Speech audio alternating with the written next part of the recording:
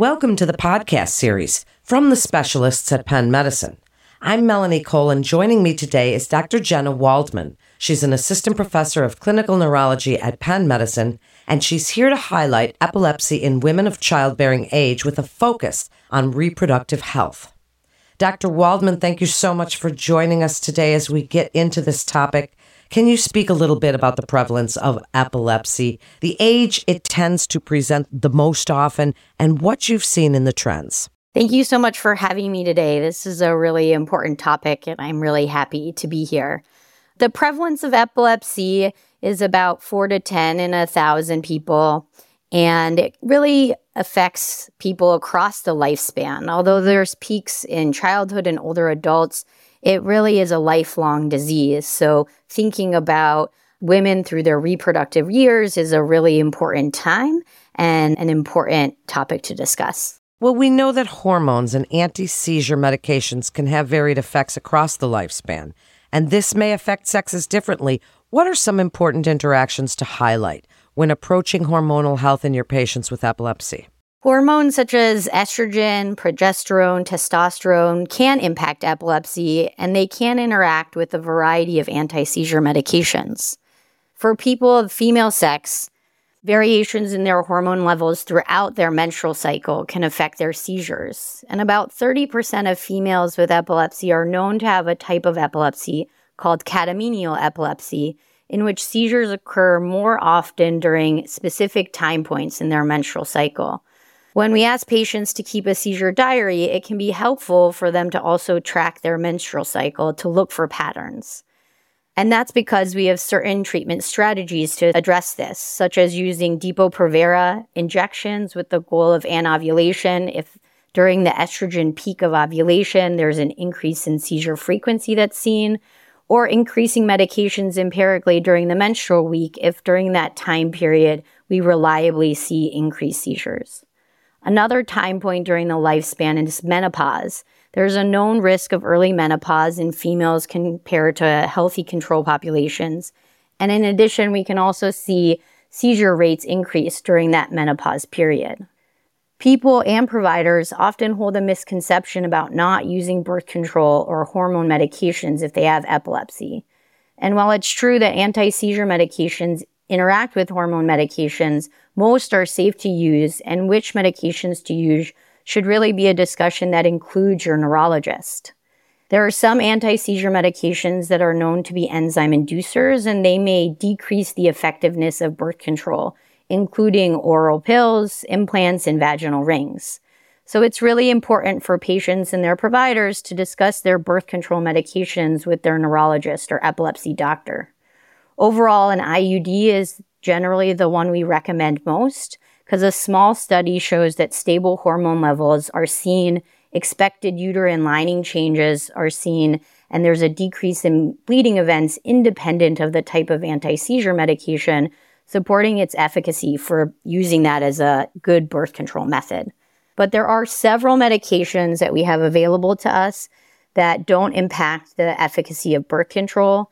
And so all people of childbearing ability, and if a provider is taking care of one of these patients, should have a discussion, including their neurologist, on what birth control methods can allow for safe pregnancy planning and planning for pregnancy prevention. I also want to make a comment on undesired pregnancies and medical options for treatment. Plan B is also a hormonal medication, and the Plan B dose is high enough that we assume it won't have an interaction with their anti-seizure medications, but we have no medical studies on this.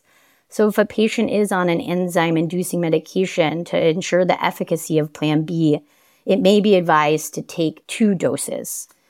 Similarly, the medications used in home abortion, mifepristone and misoprostol, are medications we don't have specific data on how that and their anti-seizure medications interact. But we know that they're safe and that they are effective, and they shouldn't have an interaction with the patient's anti-seizure medications. But if using those treatments, of course, we'd want patients to work closely with their OBGYNs.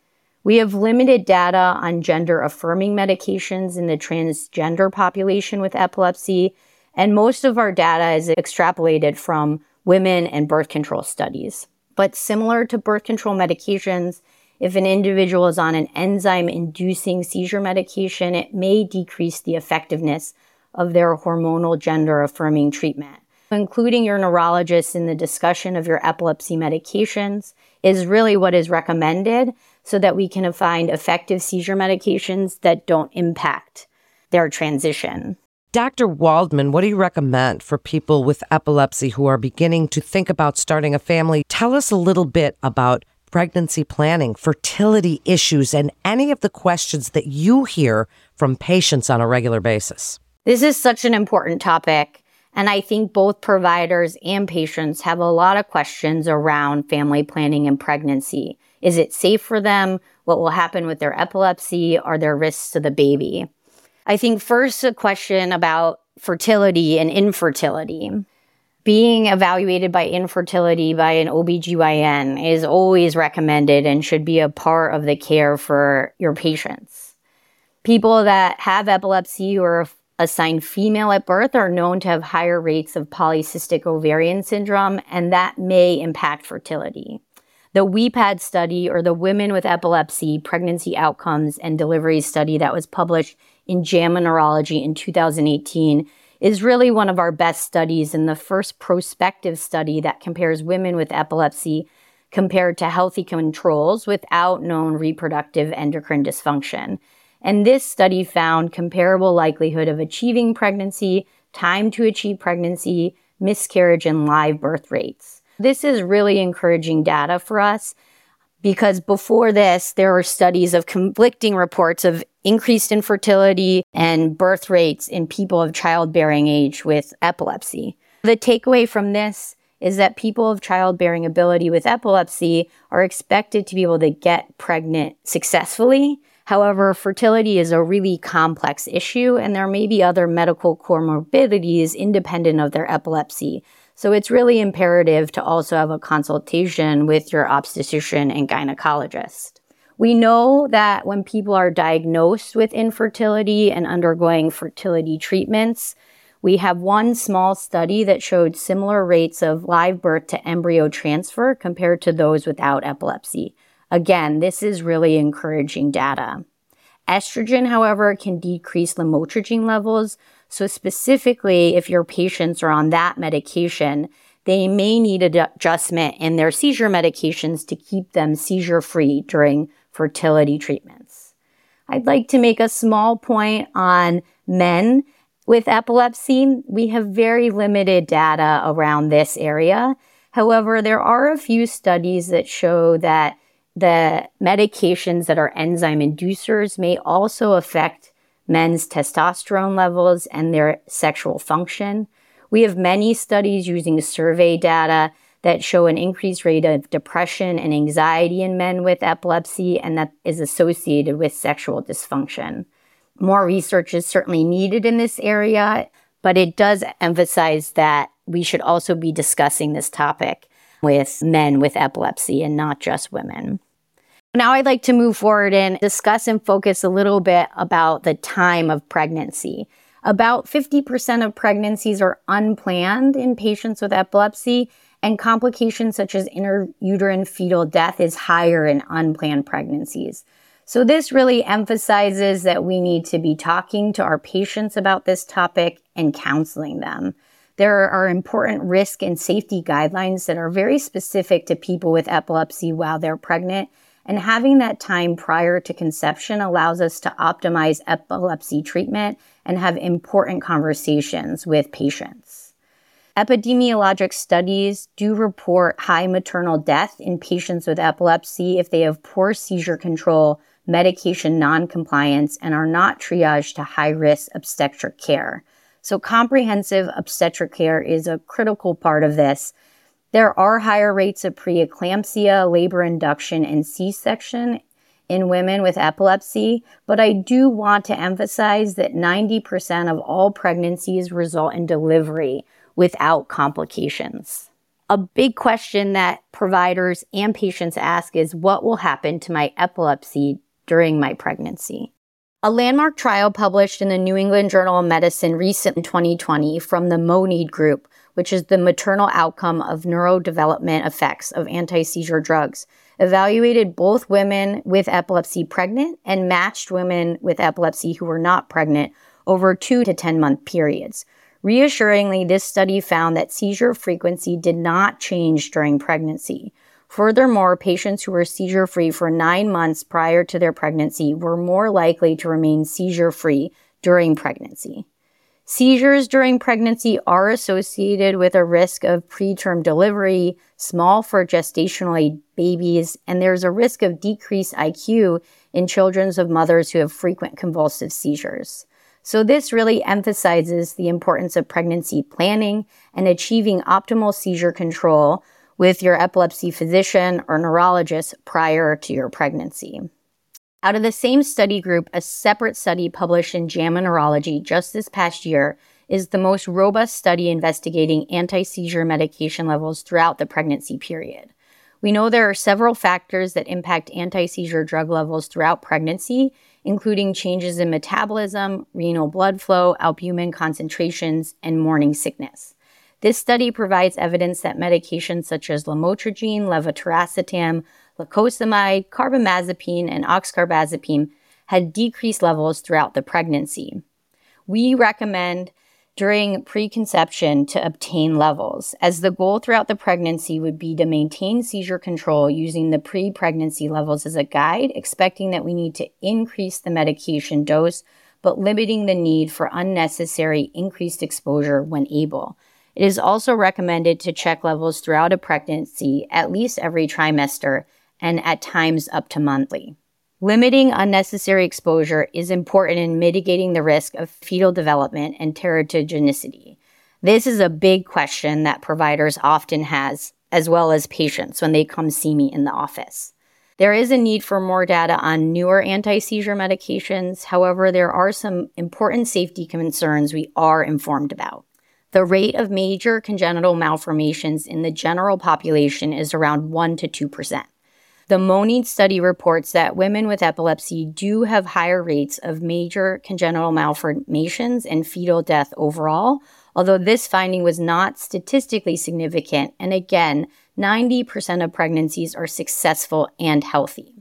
We know that medications such as valproic acid, phenytoin, carbamazepine, and topiramate have higher rates of major congenital malformations, and we advise against using those during pregnancy. In addition, if women are on multiple anti-seizure medications, they are at higher risk.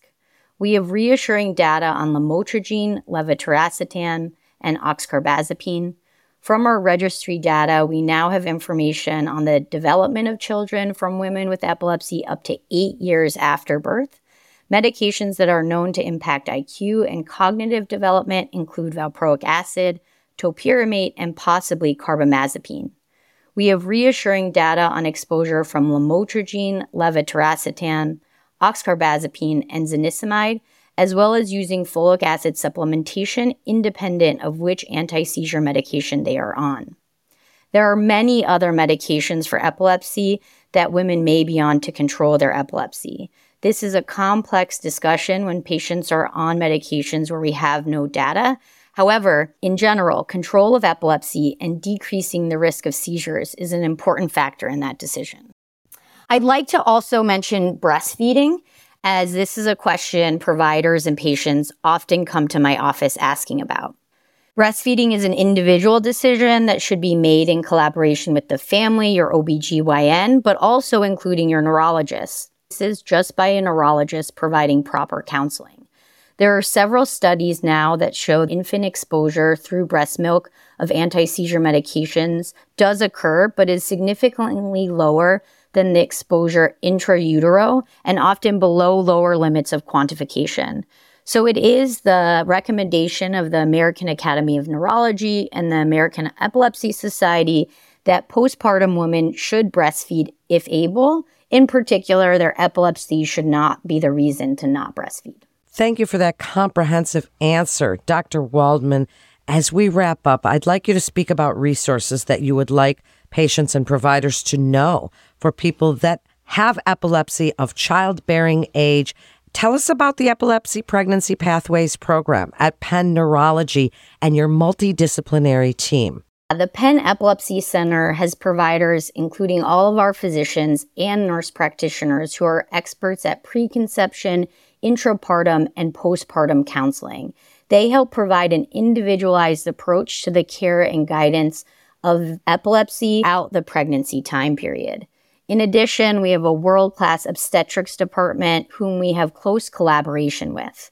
As well, we offer genetic testing and counseling to any patients interested, whether they are pregnancy planning or not. Another resource that I would want providers and patients to know about is that you can find good resources at the Epilepsy Foundation of Eastern Pennsylvania. Lastly, when our patients do become pregnant, we recommend that they all enroll in the North American Pregnancy Registry, as this has been the driving force for all the information we have around our treatment and guidance for patients and providers. Do you have any final thoughts for referring physicians and when you feel is the best time that they refer to the Penn Epilepsy Center? Early referral is always encouraged. If a patient with epilepsy is considering starting a family, I recommend they discuss this with their neurologist or epilepsy doctor as early as possible, and for providers to refer their patients to us here at the Penn Epilepsy Center. As well as mentioned throughout this podcast, it's not only about pregnancy, but discussing birth control and interactions with other hormonal medications, whether or not the goal is pregnancy or pregnancy prevention. Lastly, I want to reinforce a positive message about pregnancy and epilepsy. It is safe, but requires the proper guidance, and including a neurologist or epileptologist is imperative for a happy and healthy pregnancy. Thank you so much, Dr. Waldman, for joining us today. And to refer your patient to Dr. Waldman at Penn Medicine, please call our 24/7 provider-only line at 877-937-PENN. Or you can submit your referral via our secure online referral form by visiting our website at pennmedicine.org/referyourpatient. That concludes this episode from the specialists at Penn Medicine. Please remember to subscribe, rate, and review this podcast and all the other Penn Medicine podcasts. I'm Melanie Cole.